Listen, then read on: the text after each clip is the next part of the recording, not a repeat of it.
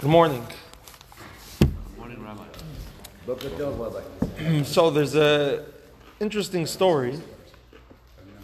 I forget the name. I wanted to search up who the name of the person was. I forget the name. But it was, I think, a rabbi in Baltimore, or I forgot exactly, or Massachusetts somewhere, Boston, that he once, he was struggling with his position, wasn't sure what he wanted to do, and he was a bit in a limbo stage in his life. Some people call it the midlife crisis. And he was seeking advice, and he didn't know who to reach out to. He asked several people, but at one point he decided to reach out to the Lubavitcher Rebbe. But he decided to reach out anonymously. Anonymously? Yeah, he didn't want anyone to know he reached out. He didn't want the Rebbe to know who reached out. So he reached out anonymously. And I think he called in. He called in, and then when he called in, it was a person named Rabbi Chadakov, who was the Rebbe's personal secretary, and he would answer the phone. Now, everyone knows, whoever was in the circles knew, that the Rebbe had the same line in his office, and randomly, people didn't know, the Rebbe would pick up the line and go on in the middle of conversations, in the middle of calls, either interject or sometimes just overhear. And people could hear like the rust, the noise on the other end, and sometimes could tell that the Rebbe was listening.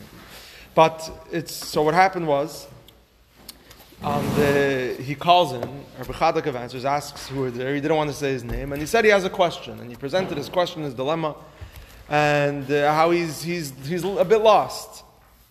And the Rebbe, so Rabbi Chadakov said to wait, and he called into the Rebbe and asked the Rebbe what he thinks, what he has to say. And he turned back to the guy, he went back on the line and said to the guy, he said, the Rebbe said to tell you that there's this person in, wherever it was, Baltimore, Boston, and he said his exact name, Rabbi so-and-so, the person that was calling, and you should go and speak to him. So you can imagine he was shocked. The story is very famous. It's not like he spoke about it. He wrote about it. I just forget the name. And he was shocked. He said, I'm the guy speaking. I didn't give my name, but for the Rebbe to say a specific name of me, the Rebbe knows all the rabbis in Boston and Massachusetts. He wasn't one Chabad at all. And so he says back on the phone that, are you sure this is what the Rebbe means? I think he said, I am that person. So he says, okay, Rabbi Chad says, okay, wait. So he goes, he asks back to the Rebbe, and he comes back on the phone. No, the Rebbe said, go and speak to this person. And so that was it. That was the end of the conversation. And he says that was the best advice he's ever gotten from anyone. The advice was? To speak to himself. And he said he used to, from then on, whenever he had a dilemma, whenever he had an issue, he would spend time every day in his room. He would close the door and close his office, not let anyone, and speak to himself. Why are you so shocked? You're a therapist, right? Yeah. When I talk to a therapist, I talk to myself with another human in front of me. The second I humanize a therapist, I won't say a word. I just assume that it's a safe place to speak. That's to myself. Yes. But I'm also an acolyte of Esther Perel, your therapist, and she says the quality of our relationships in our life directly correlates with the quality of our life. So we process through other people. Yes, we process ourselves through other people. We see it's like a reflection. We need other people. We use it as a vehicle to understand ourselves and to comfort ourselves. So, get in touch with yourself is a prerequisite. Goodwill Hunting over here. Okay, so Did he speak to himself anonymously? Maybe he had a session with himself. Ashley, this is the first time I accepted a drink from you during this year, so thank you. Hi. We don't care. Why he makes that announcement, David? We don't Okay, this is. I wanted to thank him. Why? He's talking to himself. He's just using. So this is. It's a fascinating story and very powerful story, and as much of a miracle it may be, it's very insightful, and it's. But what I want to discuss today, building on that story, is how sometimes we don't even know ourselves. Sometimes we don't even know who we really are. And the line that I love, that I once heard, and I love using it, is that if only we would look at ourselves the same way God looks at us. If only we would see ourselves in the same light that God sees us. And sometimes you don't really get to the bottom of who we are. And I want to go into this we were just started the month of Menachem Av. And here's a fascinating thing. The names of the months, it says, Olum Imam Bevavel. I'm not going to go into the whole pilpul. There's a whole back and forth about the names of the months. But the month of Av, we add a word to. There's 2 months of the year that we add a word to. Cheshvan, we add the word Mar Cheshvan. It's bitter. There's no real special days in the month. Then the next month is Av, where we add the word Menachem. We call it Menachem Av. The reason why we call it Rebbe? Mashiach Menachem Shemai, it says. No, it's Menachem Mendel. No, it goes way before the Rebbe's times. The first one is Mar Cheshvan. What's the second one? Menachem Av. No. Mar Cheshvan. The month is Cheshvan, and we add the word Mar. Yeah. And Menachem Av. Menachem means to comfort. So it's obvious why we add the word Menachem, because we want to be comforted in this month where we're mourning the destruction of the Beis Hamikdash. It's a time of mourning, and any mourner needs to be comforted. So that's why we add the word Menachem. But if we were to be very specific with the term, and in general we know how precise everything in Judaism is, down to the letter, so the fact that we use the term Menachem Av is very interesting, because if you translate Menachem Av, what does it translate as? Comforting the Father. Who's the Father? God. It sounds like we're comforting God. It should be the other way around. God should be comforting us. Right? We're the ones that are sitting here in Galus. We're the ones that are sitting here in the place of concealment, in the place where we don't have a temple. We don't have everything that the Jewish people had in the times of the temple. We're lost in our godly experience. So we are the ones that, so to speak, need to be comforted. God changes with a temple, without a temple. God is suffering because there's no temple. I mean, what type of comfort? First, does God need comfort? How could we even go and comfort God? What does this mean? It should be of Menachem, that the Father is comforting the children, comforting us. We're comforting God. So, we can either go through this in a long discussion or short. Should we do the long version or the short version? Definitely. So to answer this, what? So to answer what's going on here, the answer really is, who are you? Who are we really? And to get into who we really are, I want to give 2 varts. One from the Mezritcher Magid and one from the Baal Shem Tov, and with both of them together, we'll be able to answer it. The Mezritcher Magid has a very interesting vart, where he says that there's a Mishnah in Parakeh of Brachos, where we say, that a person should not stand up to daven without, it literally translates as a heavy head. And a heavy head simply means a seriousness, a serious head. That you shouldn't be kalus rosh, is the opposite. Lightheadedness, where you're very not focused, not serious, not taking seriously what you're doing. A person shouldn't daven unless they're in a serious mode. They have to be respectful and be serious with davening to Hashem. That's the simple meaning of the halacha, and there's many things that come as a result of that. But the Mezritcher Magid says a vart like this, that means that a person should not daven without feeling the heaviness of the head. What does it mean to feel the heaviness? Without feeling the heaviness of the head. Of the head. What does it mean to feel the heaviness of the head? Head referring to God. That a person should not daven unless they feel that whatever they're davening for is for God. The thing that they're missing and that they're lacking, which is why they're getting up to daven, is because God is lacking those things. There's something heavy in God, something that God is missing, that God is feeling a lack of something, and that is why I'm davening, to fill God's need. This is the Mezritcher Magid's vart, which is a very high expectation.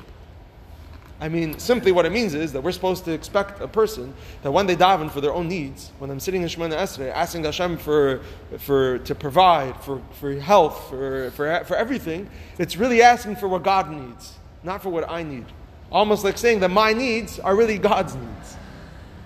And the simple explanation behind it is very simple. We say that God is with a person in everything that they do, and with a Jew, and everything that we live doing in our lives. God, it's a mission, godly directed, divinely catered for that person. So yes, everything is really God's need. God wants us here and puts us here and needs us to be here. Things that has no So maybe that's probably part of it. Then you shouldn't be asking for those things. With what God wants, then. Then you shouldn't be asking for those things. That's simply what it means. How are you supposed to know what God wants? You have to Pay figure out. attention. Yeah, it's a good It's question. Like, it's like a woman, a wife. No, it relates to Yeah, Hashem. yeah, Hashem is 100%. like in the Even sense if you that pay attention, Hashem gives us a lot. A wife does a lot of Hedge your things for her bets, husband. you have Things for granted. Hedge your No bets, one takes for granted. You have to remind yourself what she wants. But precisely, it's a very high expectation, hedge your and it's bets a very for high everything. expectation. Hedge your bets for everything. And the question is, what does it practically mean? What does it practically, and especially, this is what the Rebbe does all the time. The Rebbe takes all these vertlach and says that it's not just a beautiful vart. It's not just a nice vart that we play on words. It has to fit with a simple halacha. What's your question exactly? How is it practical for every one of us to say that every time I'm going to go up and daven, I will not, we're telling the simple truth, do not get up and daven unless you feel that your needs that you're asking for are really God's needs.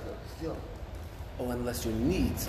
So you Yes. can be serious in your need. Okay. It says the Zitra Maggid's Vart is this, that unless you feel that you're the heaviness of the Shekhinah, of Hashem, that what you're missing is what God's missing. That's a good question. So to answer this, I'm going to tell you a Vart in the Baal Shem Tov, and we'll put it together and we'll tie everything together. The Baal Shem Tov says a beautiful Vart, and the Baal Shem Tov's Vart is, I think I mentioned it in the past, I think it's based on the Pasuk in Kapitel Kuf Aleph or Kuf Beis Tehillim, that Nafsham Behem Tisatov, which that your soul is wrapped up or tied up in no, not that. And the Vart of the Baal Shem Tov is that everything that we physically desire and crave is really coming from our soul. Our soul craves physical and worldly things as much and perhaps even more than our physical consciousness, than our normal consciousness craves physical things. But for a different reason. Our soul craves these physical things because it senses the godly beauty that there is within each thing. And that's what it wants. It craves a good meal because it knows that in there lies a spark of godliness that it needs, that it wants to use to connect itself more to God. And any physical activity that it's going to do, the soul craves those things for the godliness which is within it. Meaning, imagine we were experiencing life from the perspective of our soul, right? All we would see is we would look around and everything we would see would have a godly purpose. And we would want something for its godly purpose. That's why our soul wants things. Now, our soul triggers our body to want those things as well. But it comes out in a very different way. We want those things because they're pleasurable, they feel good, they're enticing, they look good, etc. Meaning our body wants it for a different reason than the soul wants it. But everything our body wants, our soul wants as well. And the key is trying to connect the two, to merge the two, trying to align with your soul, trying to want those things, the same things that you crave, but trying to figure out, why would my soul want this? Why would my soul want this? And try to want it for the same reason your soul wants it. And this is the Vart of the Baal Shem Tov. And connecting this back to the Vart of the Mezritch Magen, that's really the truth. The truth is, there's two realities. There's reality we experience, and then what's really going on behind the scenes that we need to align ourselves with and tune ourselves into. Tune into that, to the channel. What's going on the surface, the experience that the reality that we normally experience, the external, which so to speak in a way is somewhat of a fake reality, is that everything is only for our body's needs, for our physical needs. What we don't realize is that our simple, most basic physical needs are really holy needs. They're needs of our soul, which in essence are really needs of God. God needs us to so to speak, eat a certain meal or do a certain physical activity or take pleasure in something, in a certain physical act, because there's something meaningful in that, something purposeful in that, something godly in that, which I'm going to get out of it to help me fulfill the mission of why I was put into this world. We don't necessarily see things that way. We have a different reality. And this is our journey in life. Our journey in life is trying to find what our purpose is, trying to find how everything I come in touch with, every experience, every opportunity, every person I meet, everything I encounter there's something godly inside of that, a purpose that I was given that opportunity and that thing to deal with in order to fulfill some godly purpose. And my soul wants it for that reason. And my soul sees that in it. And God wants me to be in this place and with that thing and in that moment and that, etc. for that purpose. I just have to align myself with that and try to tune into that. We're all fogged up. And, yeah, The lenses are fogged. Or we have different lenses. Fogging, as we speak. Now, the first step is, even if it's a high expectation to really tell ourselves to see everything from the way our soul sees it, but just the knowledge of that, just the knowing that that's the case, just knowing that there's this reality which lies behind the reality we experience. And there's a deeper meaning and deeper drive behind everything that we do and want is eye-opening. Meaning, it's telling us that I identify myself, unfortunately, by my external reality.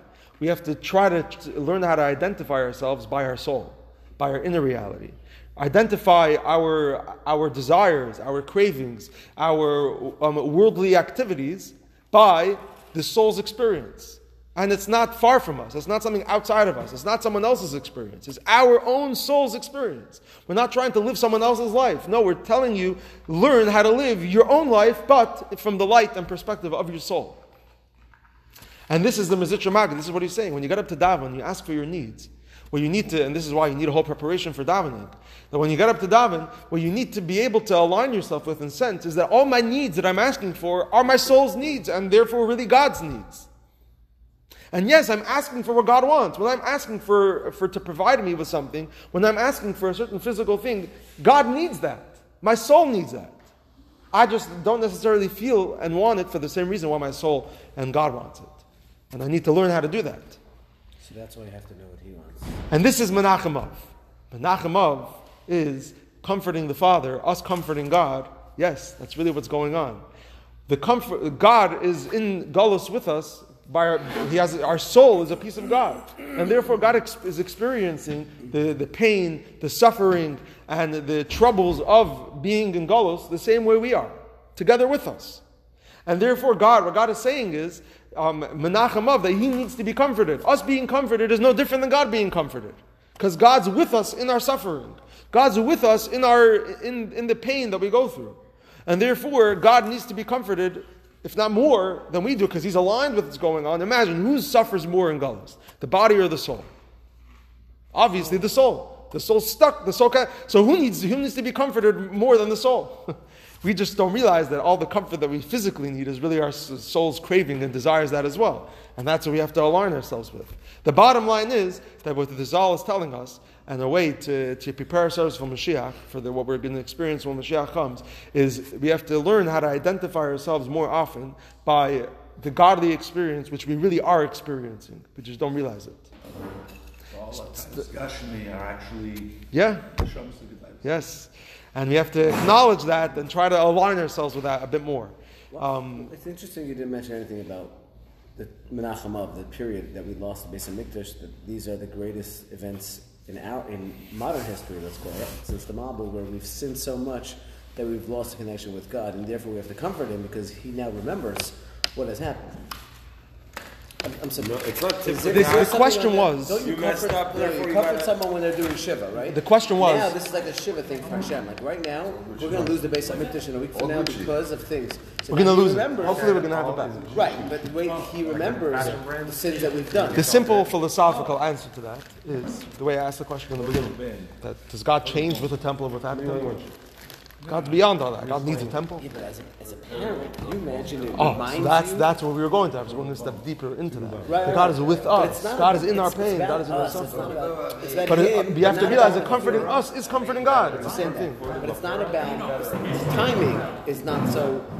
The fact that the Beis HaMikdash was lost in less than a week's time has nothing to do with what you said. It's to do with the general rule that we need to understand what Hashem feels. But why now, Menachem Av? Like what happened now? Because this is the lowest point. So that's why. So, yeah, so there is that component. Yeah, of course, it's the lowest point. I was just bringing the God and person aspect together. Very good. Her name is also... You know,